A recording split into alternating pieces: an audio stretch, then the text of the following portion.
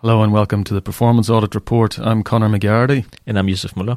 Welcome today to a special edition of the podcast wherein we're going to be featuring another entity's podcast that we came across recently that we found to be really interesting and where they had done some really exciting performance audit work. And Yusuf, I'll let you talk a little bit about it. So this was something that we spoke about in an earlier episode.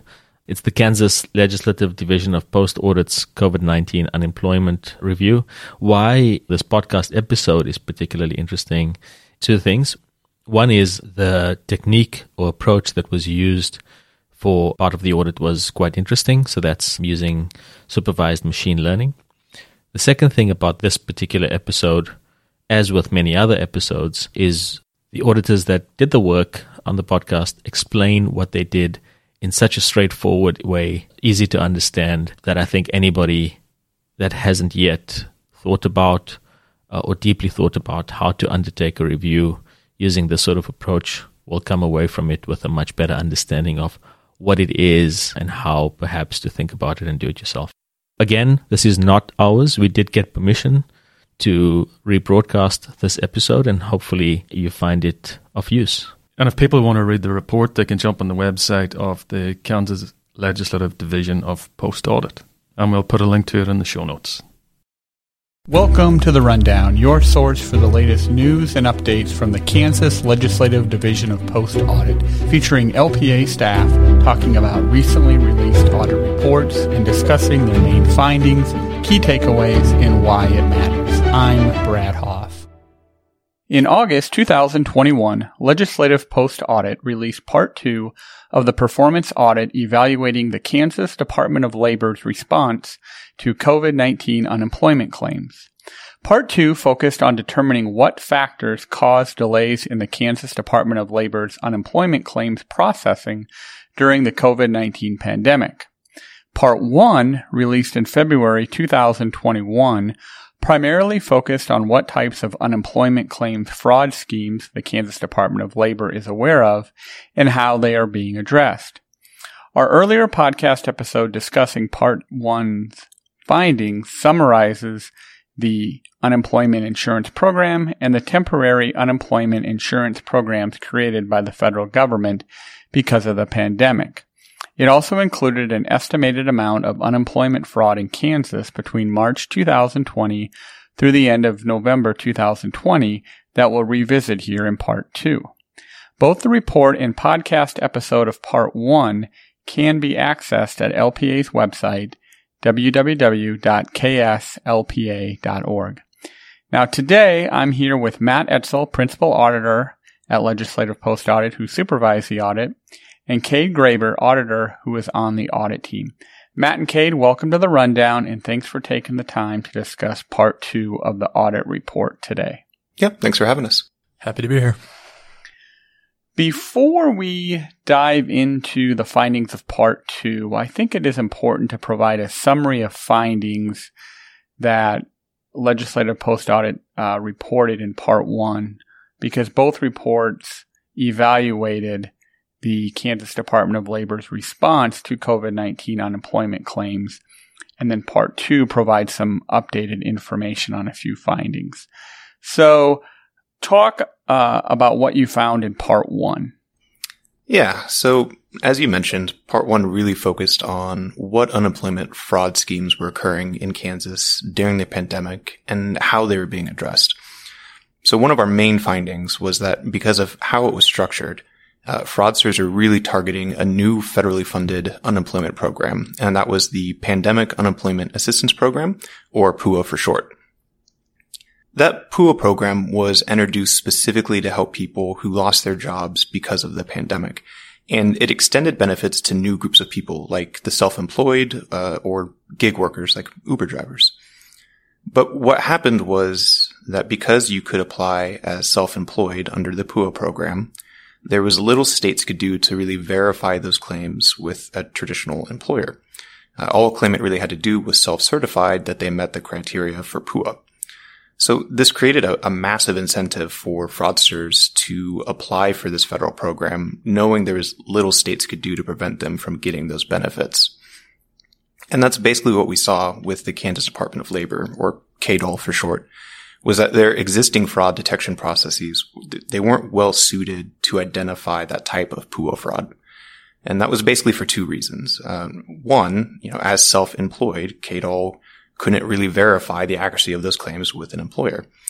And second, KDOL's other fraud detection processes were mostly manual. And that's coming at a time when KDOL was seeing historically high levels of unemployment claims. And so a manual process just wasn't very effective in reviewing all of those claims for fraud. As you also mentioned, we did have a preliminary estimate in Part 1 that showed about $600 million in unemployment fraud could have occurred in Kansas during the pandemic. At that time, there was very little information on how much fraud could have occurred in Kansas.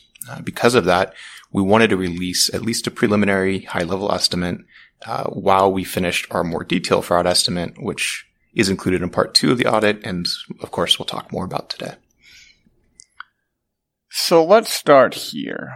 What steps are involved when processing unemployment claims? Well, the first step in the process is going to be applying for unemployment benefits. In Kansas, many people either apply online or over the phone with a KDOL customer service representative. Their information is entered into the state's unemployment computer processing system, which helps determine things like whether someone is eligible for benefits and what their weekly benefit amount might be. If approved, that claim gets processed to payment, and the claimant eventually receives their benefits. But it's really important that that entire process happens timely, because delays in any part of claims processing means people are going to have to wait to receive their unemployment benefits. The audit's question for Part 2 was what factors caused delays in the Kansas Department of Labor's unemployment claims processing during the COVID-19 pandemic. What did you find caused the delays? It's really a combination of a few things that came together to create those delays. But one of the main contributing factors was the state's outdated mainframe computer. So a little bit of background here. States use large, powerful computer systems to process unemployment claims. These computers hold eligibility rules, claims history, and are just generally used to process unemployment claims. Kansas's unemployment computer system was created in the early 1970s and is centered around a mainframe computer. That mainframe runs on an outdated and pretty rarely used computer code that was also from the 1970s. And that outdated language created some unique challenges for KDOL. For one, there aren't a lot of programmers that are still familiar with that coding language, which can make it difficult to kind of update and maintain that system. It's also not very user-friendly. So in some cases, KDOL staff had to, what they call hard code application data into the system. And what that means is that they couldn't even really use a mouse to navigate some of those windows when they're entering in applicant information. But I think one of the biggest challenges with that outdated code was trying to get the mainframe to communicate with newer programs that run on modern code. So, for example, the state's online application site runs on a modern coding language. It needs to communicate with the mainframe, but can't really on its own because they're running on two different languages, one modern and one outdated. As a solution, KDOL had to implement something called Rocket that basically allows the two different coding languages to interact. Over the years, as KDOL had to keep adding more modern programs around the mainframe, what you ended up with was this kind of piecemealed computer system, piped, in and around the mainframe computer, which under normal conditions probably worked okay. But as the pandemic hit, unemployment claims increased dramatically and quickly.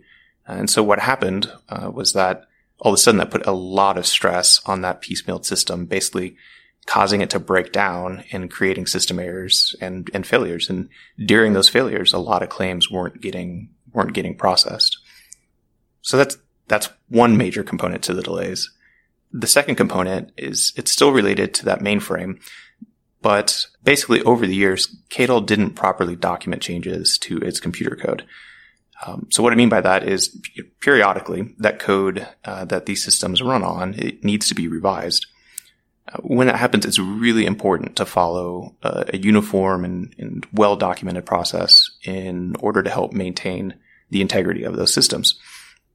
If you don't, you can end up with a really poorly organized coding structure that's prone to error. And that's because if you don't document those changes, it's really difficult for programmers to see what's been changed in the code and to really fully understand how additional changes are going to impact with existing code.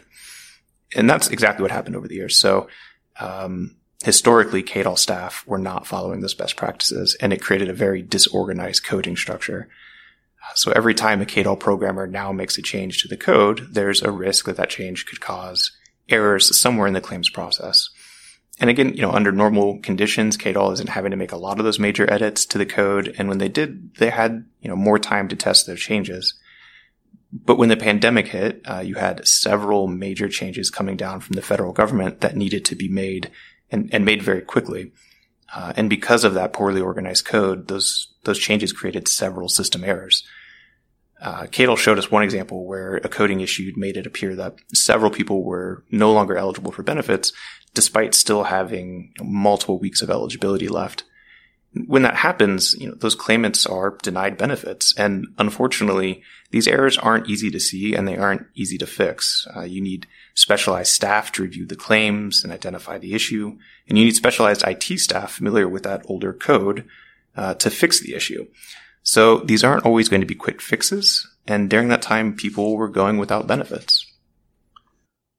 What impact did the surge in both valid and fraudulent claims have in system failures and delays in processing claims?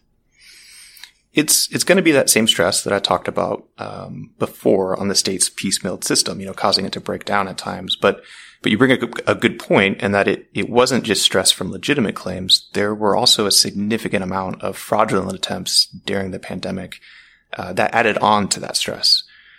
So our work on this audit showed, about 59% of the roughly 1 million unique claims filed during the pandemic could have been fraudulent.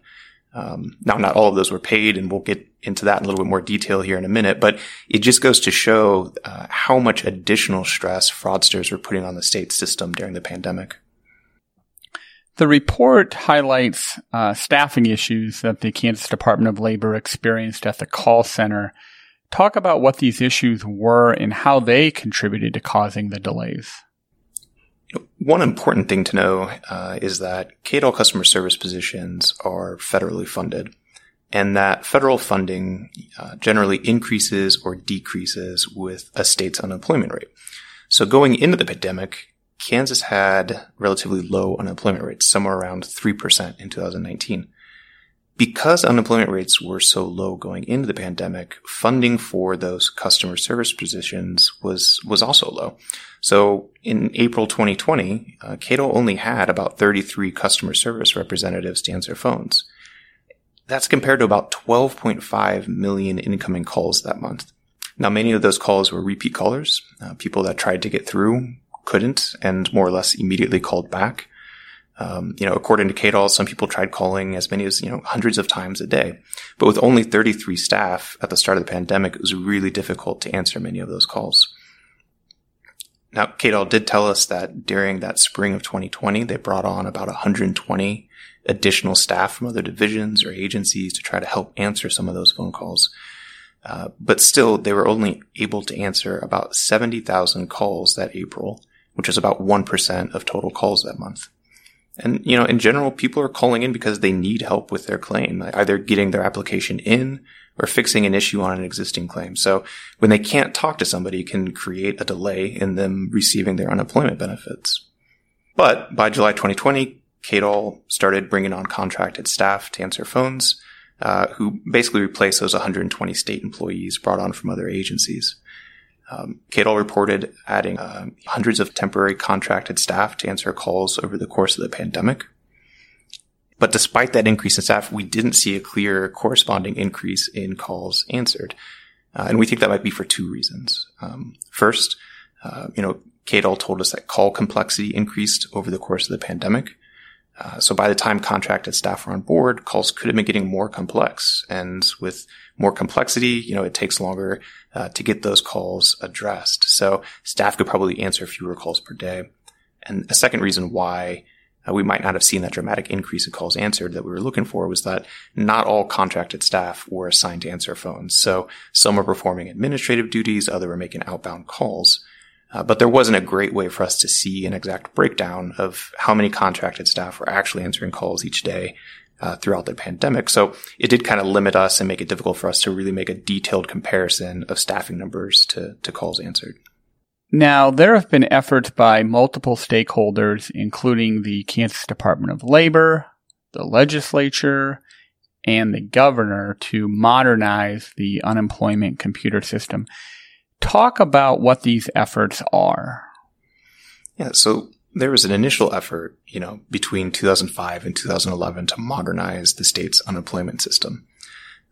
During that time, KDOL made improvements to its system, but never fully modernized it. And what I mean by that is that KDOL was able to add new functionality, like an online application site, but it was never able to replace that outdated mainframe. And because of that, KDOL still relied on that mainframe computer and couldn't get away from that piecemeal system and that outdated code that I talked about earlier. Now, KDOL has restarted its modernization efforts, so officials told us they were in the planning phase of modernization right before the pandemic, but the pandemic basically pushed pause on those plans. But by March 2021, KDOL had finalized a project modernization plan, and by April, it had posted a request for proposals for that project. Basically, that modernization plan would replace the state's current system with a modern, more self-contained system. And what I mean by modern and self-contained is, unlike the current system, it wouldn't be piecemeal. Instead, it would be able to kind of house all the necessary programs within one integrated system. And the entire thing should be able to run on a modern and much more organized code. And both those upgrades, in and of themselves, would put KDOL in a better position to handle some of those challenges they encountered during the pandemic, like having to make significant changes, getting programs to communicate, or being able to handle high claims volume. This audit report includes an update on the estimated cost of unemployment claims that was included in Part 1 that was released back in February 2021. So as a review for our listeners, and we talked to you mentioned this earlier a little bit, that preliminary fraud estimate showed that about $600 million in unemployment fraud could have occurred in Kansas between March 2020 and through the end of November 2020. So briefly explain the data that went into developing the $600 million estimate.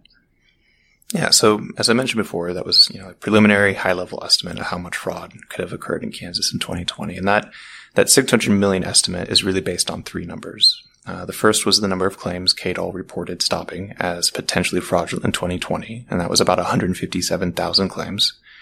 The second was the number of claims filed that year, which was about 650,000 claims. And the third number was the total benefits paid that year, which was about $2 billion. So we used those three numbers to come up with that $600 million estimate. Now, I do want to mention before we get too much further into our fraud work, just kind of one general disclaimer. Fraud is a legal term used to describe a criminal act, and really only courts can decide whether fraud occurred. When we talk about fraud in this audit, we're not referring to any kind of legal determination.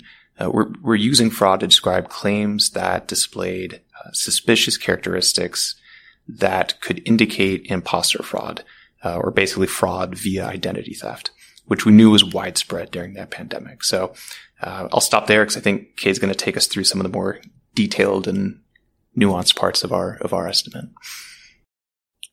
Okay, so I'm going to turn to Cade now. So fast forward February 2021, Part 1 is released. Here in August 2021, LPA is releasing Part 2. This audit report estimated about $700 million, or about an increase of $100 million in potentially fraudulent payments that could have been made in Kansas during that time frame in 2020. So to arrive at this estimate, I understand the audit team used an advanced computer model to create a more precise estimate of unemployment fraud estimate of potential unemployment fraud in Kansas. Talk about the model the team used in creating this estimate. Sure. So for Part 2, we decided to employ something called a neural network model to assist in our fraud estimate. A neural network model is a type of advanced machine learning model that takes its name from the way it mimics the structure of a human brain. So similar to a human being, it makes decisions based on the complex patterns it detects in the data. But first, for this kind of model, you have to train it, basically teach it how to look for fraud. To do this, we took a random sample of claims from the data KDAL sent us and assigned a team of auditors to go claim by claim and determine which claims were fraud and which were legitimate. They looked at such indicators as duplicate passwords and emails and addresses, along with some other more subtle claims characteristics. Then once the auditors had finished their review, we fed those training examples to the neural network so that it could teach itself to sort of think like the auditors thought and to look for fraud like the auditors did. And in a sense, it sort of became like a proxy auditor. So finally, once it was trained, we then let the neural network go claim by claim through the remaining million or so claims and decide for itself which ones were fraud and which were legitimate. What are some of the key assumptions and limitations in this estimate? In situations like this, with this kind of analysis, you're never going to be 100% accurate across the entire universe of claims in this case. You're inevitably going to run into two basic types of errors known as false positives and false negatives. In this situation, a false positive occurs whenever a claim is deemed to be fraud when in actuality it's legitimate, and a false negative occurs whenever a claim is deemed to be legitimate when it's actually fraud. So for an analysis like this, the goal is essentially twofold. Minimize the number of errors. That's the first goal. And then, try and be as accurate as possible, obviously. But the second goal is to basically balance out the number of false positives and false negatives so that when you inevitably make the errors, the final amount isn't heavily biased one way or another. So for example, if our model had made way too many false positives compared to false negatives, then our final fraud amount would have been overestimating the amount of fraud. Now, our final fraud estimate of $700 million in part 2 is comprised of 3 different subsets, each with varying limitations and risks of false positives and false negatives. So the first subset is the fraud that was detected both by KDAL and by our neural network model. And this set amounts to about $309 million. Now, because these claims were marked as fraud by 2 separate independent systems, KDAL system and our model, we're pretty confident that the overwhelming majority of claims in this set are accurately identified as fraud and that the number of false positives is very low. The second subset is the fraud that our neural network flagged but that KDAL didn't, and this amounted to about $71 million. However, we only included those claims that our model reported with a fraud probability of 95% or higher. So this high threshold was used to drastically minimize the number of false positives, making this portion of the estimate somewhat conservative as well. The final subset is the fraud that was found by KDAL only, and that was about $306 million. KDAL officials, however, have told us that they have lower confidence in this subset because these same claims weren't flagged by our neural network at all. So there wasn't any confirmation on our end. But there are a couple reasons why claims might be flagged as fraud by KDAL, but not by our model. First, KDAL had access to more claims-related information than we did. Stuff like bank account information, for example. And they also used some other fraud detection tools that we didn't. So it's quite possible that KDAL simply picked up on fraud that our model never could have found with the limited data that was available to it. So in that case, we'd still want to include those fraud flags found by KDAL. Now, on the flip side of that, it's possible that some of the claims flagged as fraud by KDAL were false positives, where KDAL was denying payment to legitimate claimants. If there are too many false positives, then this subset would overstate the amount of fraud. Now, ultimately, we can't know for sure the exact number of false positives or false negatives.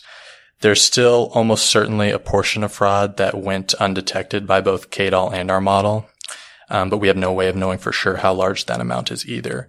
So ultimately, we feel that by using a conservative threshold for our model's portion of the estimate and by anticipating and accounting for the presence of false positives, that our final figure of $700 million is not heavily impacted one way or another by either false positives or false negatives.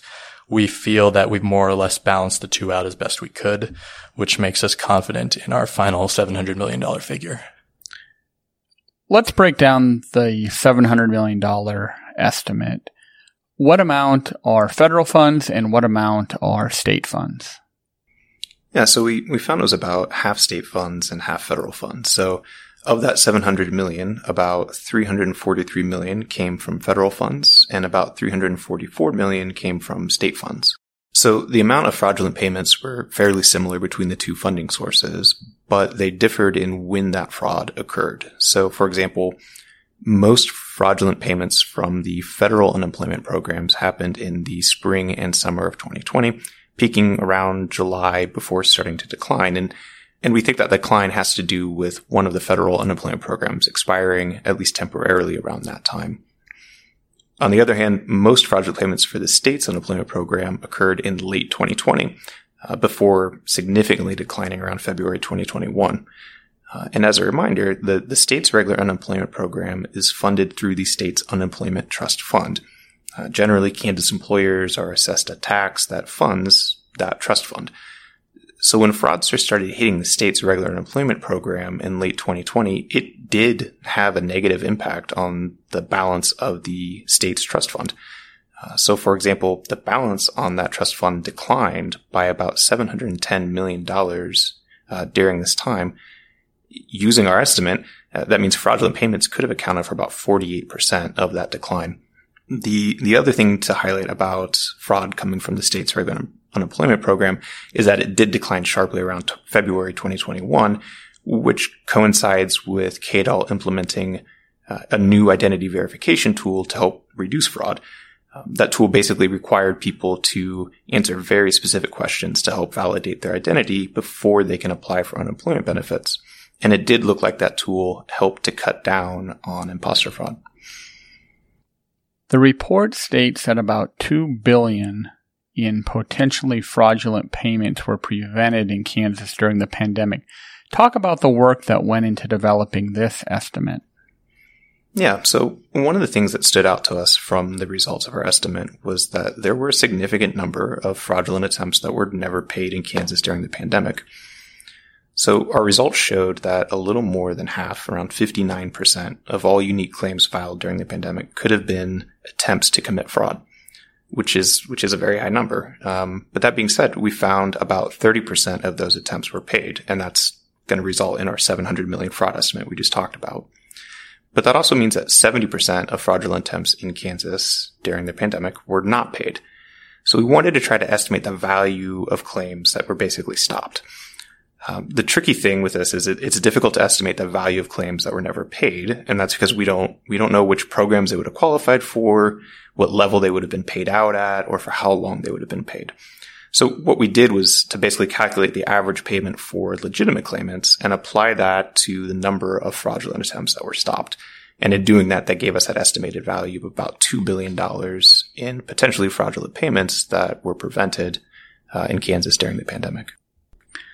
What did Kansas Department of Labor officials tell you they are doing to identify and recover any fraudulent payments? So KDOL told us they are continuing to work with federal investigators and law enforcement to investigate potentially fraudulent claims. To date, even nationally, it doesn't appear a whole lot of these cases have been prosecuted yet. But in addition to working with federal partners, KDOL also told us that they've been working with Bank of America, one of the banks that KDOL partners with, to recover some unemployment funds the bank held because something about those payments looked a little bit suspicious and indicated that fraud might be occurring. So KDOL told us that about $7.4 million in potentially fraudulent payments could be recouped from Bank of America. So far, KDOL was able to verify about 3.9 million of that total as fraud, but still needs to confirm the remaining 3.5 million. And KDOL officials told us they don't have an estimate of fraudulent payments stopped from the state's other bank, U.S. Bank. Finally, what is the main takeaway of this audit? probably one of the main takeaways was that, the pandemic created some kind of unique challenges. Under normal conditions, CADL isn't making many changes to its computer system. But during the pandemic, not only did they have to make major changes, they had to do it quickly and often. And when you combine that with historically high unemployment claims, including many, many fraudulent attempts, and a really ill-equipped and disorganized computer system, I think all of those things put CADL at extremely high risk for processing delays and errors, which is exactly what happened during the pandemic.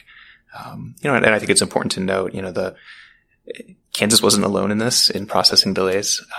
Several other states, about half of states really, deal with outdated computer systems as well. So, it was an issue here in Kansas, and it was an issue, nationally as well.